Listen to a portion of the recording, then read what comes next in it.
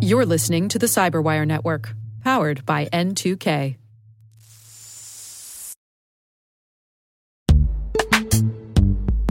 This episode is brought to you by Palo Alto Networks, the leader in cybersecurity. As AI-driven attacks increase, organizations can't afford to have network security that's stuck in the past. Discover how Palo Alto Networks can help you predict what's coming and proactively secure against it with a zero-trust, AI-powered network security platform built to secure whatever, whenever, wherever. To learn more, visit paloaltonetworks.com/network security platform.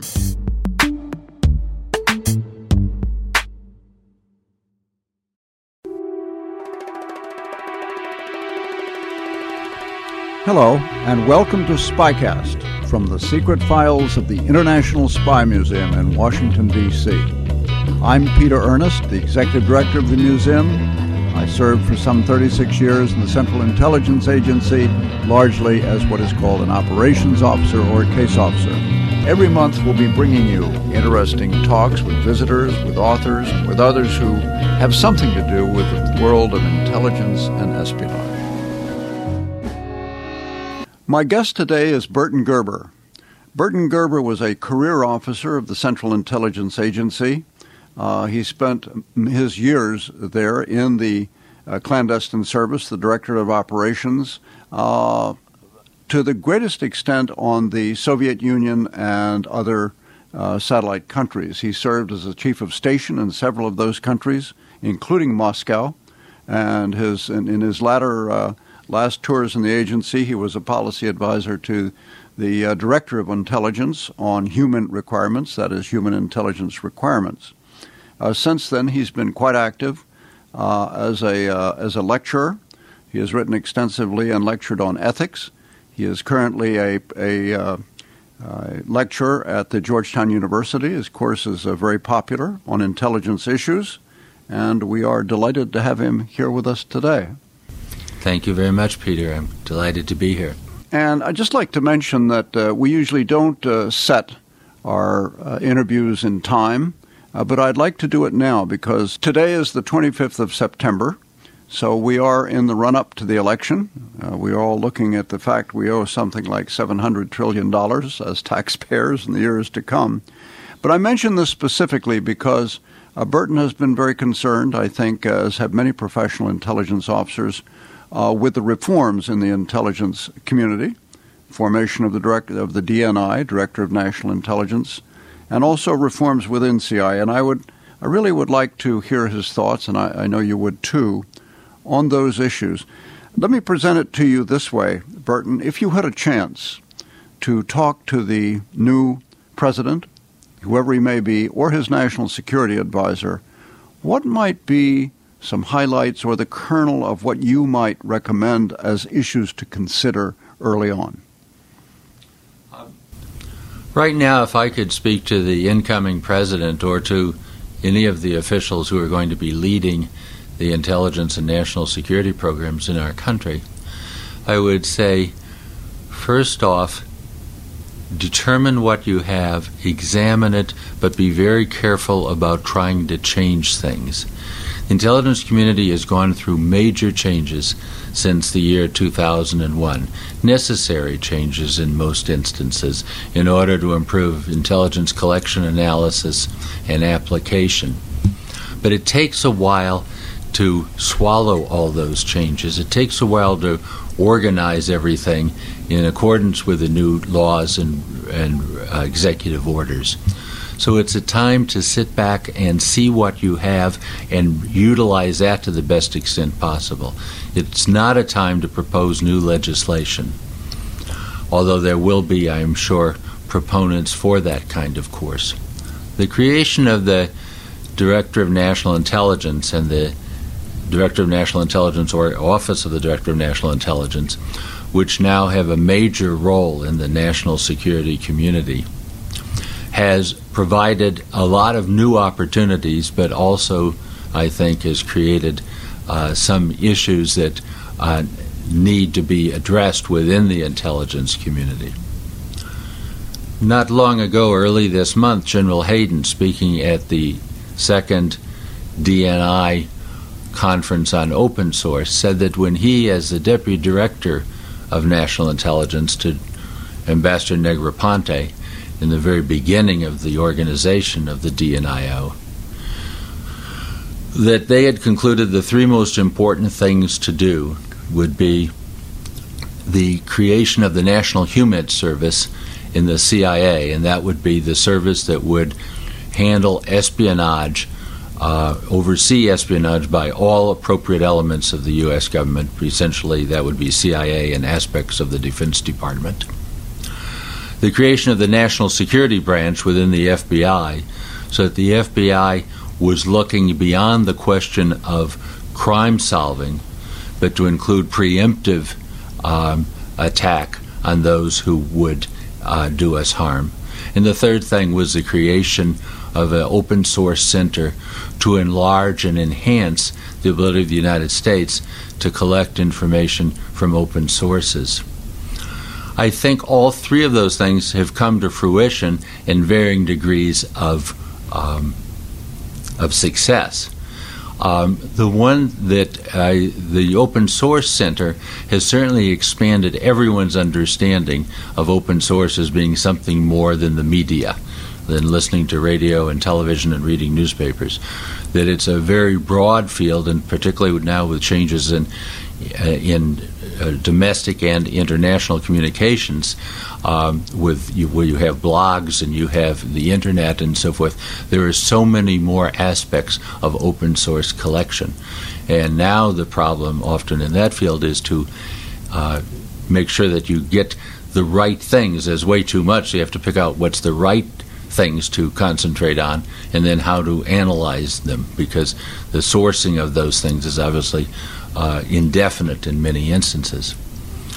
Probably the creation of the National HUMINT Center in the National HUMINT Service in the CIA is going very well. Just one quick thing. HUMINT, again, being human intelligence, recruitment and running of agents. Yeah, HUMINT intelligence is two things. Is the traditional espionage, recruiting and running agents, but it's also the overt, not open, but overt collection of material by military officers, State Department officers, and other officials.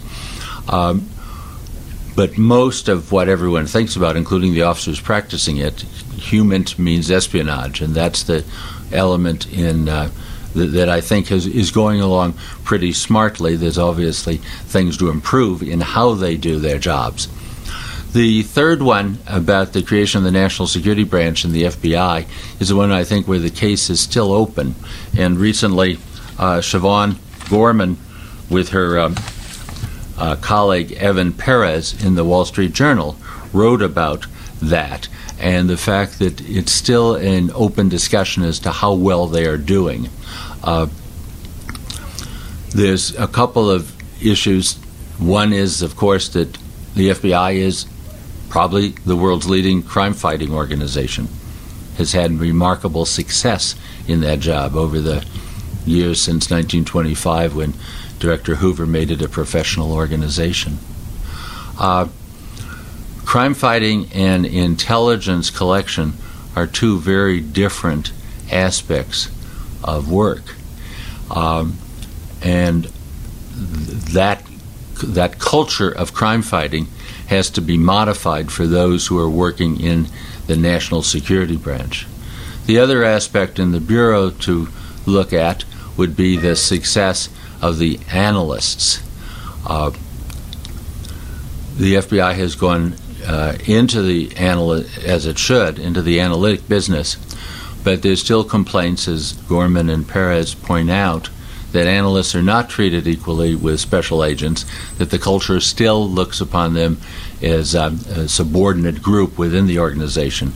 And to have success, I think they're going to have to be moved into a higher degree of receive greater recognition. So with that and those kinds of changes, there's a lot going on, which is why I said at the beginning that it's not the time to start reorganizing again. anyone could probably pick out some things. Well, if only we could tweak that or mess around with something else, it might improve. But it might not. Let's let the new president and the new Congress get comfortable with what they have and look carefully at what they might want to adjust. One of the major changes, of course, Burton, was the creation of a director of national intelligence. And I think one of the concerns by people in the profession at the time was that it might become simply another layer of bureaucracy. I do know that there have been concerns expressed from time to time in the media in talking to professionals that it was taking over aspects of the intelligence community which might be called operational rather than simply performing its task of overseeing the community and exercising management over resources and direction, let's say. Do you have some thoughts on the DNI and that office? Yes, certainly you have posed the question that I think anyone studying the DNI has to try to answer. When the DNI office was first written about in the 9/11 report, it was proposed to create this organization with up to 300 persons, and that number has far since been exceeded by many times that, and it's still been growing, although there is some sentiment to cut it back, but not significantly so. Recently, at a Council on Foreign Relations program, Representatives Jane Harman and Peter Hoekstra, both of whom were involved with the intelligence oversight committees, commented about the question of the DNI organization, the DNIO, and that they thought that it had become too large and too bureaucratic, and they were worried that it is a bureaucratic layer when they intended, they said, that the DNI be primarily a strategic organization to set the broad parameters of what intelligence should be and how it should be evaluated, and that the intelligence agencies themselves be the action elements, the executors, and so forth. I think this is going to be one of the issues that has to eventually be addressed. How large should the DNIO be? What should its powers, or not powers so much, what should its authorities, and what should its activities be? Right now, it verges on creating a layer that inhibits rather than increases agility. As Congressman Hoekstra said, when our enemy was the Soviet Union, we needed to stay one step ahead of them.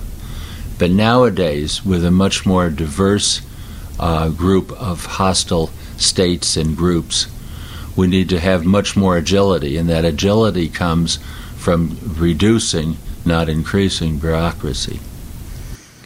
You know, Burton, you and I are both sons of the clandestine service, if you will. We both spent careers there. And I must say, having spent my career there in the Cold War, in a sense, I don't envy my successors in dealing with the targets that they are today, particularly the terrorist target and some of the others, which just seem to be, they're very different in nature than what you and I dealt with. And I just wonder if you have a sense of the degree to which the agency, CIA, and the National Clandestine Service, as it's now called, has been able to both develop platforms to make progress on those targets. Certainly, we read about CIA being in the forefront of some of the paramilitary activities in Iraq and in Afghanistan, being literally in the front lines of that, which is just extraordinary and has been extraordinarily successful. But what about the other targets that we're going to be confronting for certainly the next 5-10 years? Well, it's very difficult for an outsider to make a judgment on the success that the American intelligence community has been having against the diverse targets that they now have. And those most important targets today, I think, would be in terms of terrorists, weapons proliferation, and hostile states, and those hostile states include the ones that are particularly involved in several of the things I just mentioned, like Iran and North Korea, but also includes an adversary as Russia. The fact that it is no longer the kind of military threat that it was when the Warsaw Pact existed does not mean that they still don't have the ability to destroy the United States militarily because of their missiles. Both the United States and Russia have way too many missiles, and I think both should, in negotiations, work to reduce those. So Russia, and is evidenced in its recent incursion into Georgia, certainly has designs on what it calls its near neighbors. And so that has to be watched both from clandestine intelligence programs and from, of course, the traditional diplomatic and military programs. The penetrating terror organizations and penetrating non-governmental proliferation organizations is very difficult because there isn't an address that you can focus on as the place to be. And so you have to be, first of all, on the edges of the terrorist and proliferation organizations, trying to understand them, trying to learn something about their financing and their logistics, who are their supporters, both either state or non-state actors, and penetrating by intelligence programs, and that includes HUMINT and SIGINT, and SIGINT is signals intelligence, and imagery, which is photography usually considered from overhead from satellite systems, to determine what the target is and what they may be up to. There's been some considerable success in that, but not enough because, unlike the dealing with the Soviet foreign ministry and intelligence services and scientific laboratories, these are places without addresses, without fixed sites, and so it becomes an issue of sorting, looking for the pins in the haystack, and when you have to go through a lot of haystacks where actually there may not be any pins at all. Burton, in 2005, you published a book, you co-edited a book with Jennifer Sims, who's also at Georgetown University, called Transforming U.S. Intelligence, in which you solicited a number of essays, articles on different aspects of intelligence, including how it's organized, how it's carried out, and including you contributed an article yourself. And one of the elements in that article, which you have focused on since your retirement from the agency, is the subject of ethics. And I wonder, in looking back, were you satisfied with the level to which that was addressed in the agency? And are there ways in which you could suggest it be addressed today? And the reason I raise that is when I speak, I often get questions from people concerned about, as we deal with the terrorism target, as issues of torture and so forth come up and related issues, are we representative of American values? Is the ethics of the agency, to the extent you can generalize, the ethics that the American people would support? This is a very important topic because in a secret organization, be it CIA or be any one of the other many organizations that do their work predominantly or solely in secrecy, a major factor is how are they going about their business? What do they see as their responsibility to do their job within the laws and mores of our society? This is something that I got heavily into when I was a serving officer, writing about it, often speaking about it as I have subsequently, and it remains one of my great interests. I believe that the U.S. military, particularly at the military academies, does an outstanding job in preparing its young officers to face ethical issues. and in my own teaching experience in the graduate school at Georgetown University, I find some of the best paper I require in my courses each student to write at least one paper on intelligence ethics.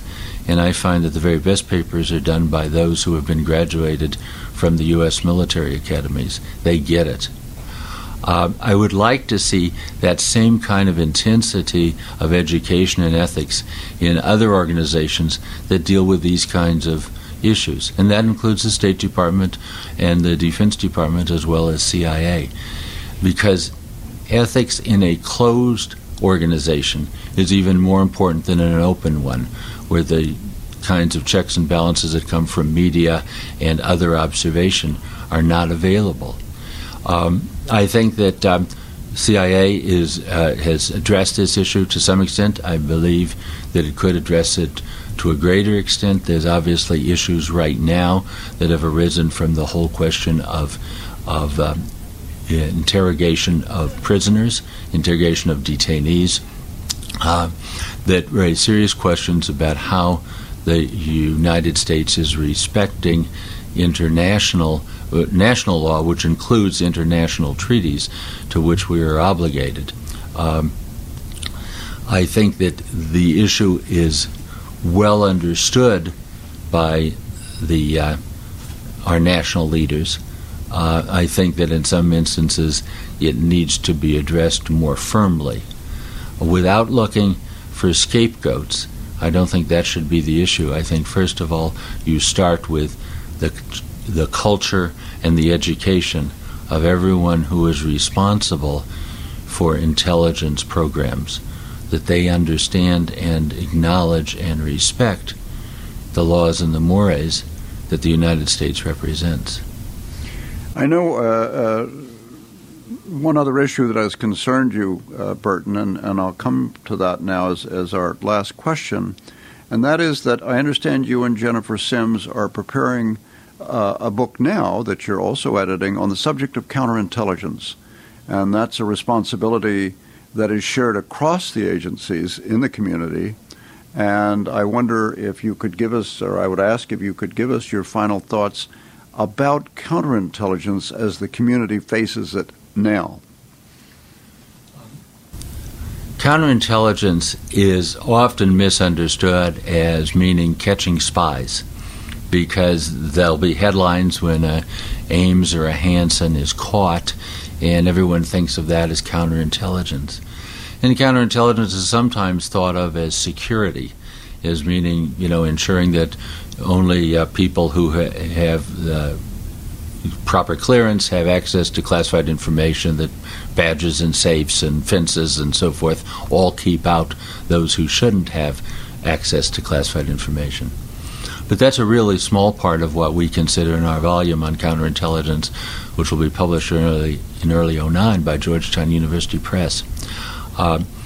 Because what we consider in counterintelligence is a much more active kind of counterintelligence. The business of being aggressive, to use information of deception and denial, for instance, to mislead opponents, to understand the greater technological threats to our country, particularly in the cyber field. This is probably not yet well enough understood, certainly not by the average citizen, and not even by many in the national security community, about what opposition services or opposition elements, hostile elements, can do. So what we're trying to do is bring together with some real experts in the field, writing about how counterintelligence needs to be expanded in thought and in scope, so that it becomes aggressive counterintelligence as part of the defense of the United States. Burton, thank you so much for being here today, and thank you for sharing your thoughts. These are questions that the next president and his administration are going to be looking at, and I hope that your guidance finds its way into hands that will be part of that process. Thank you again for being with us. Well, thank you for inviting me. I enjoyed very much seeing you today. Well, we look forward to continuing this dialogue with you, and we'd like to know if you have any comments or questions on today's Spycast. You can get in touch with us through email at spycast at spymuseum, that's one word, .org. That's spycast at spymuseum.org.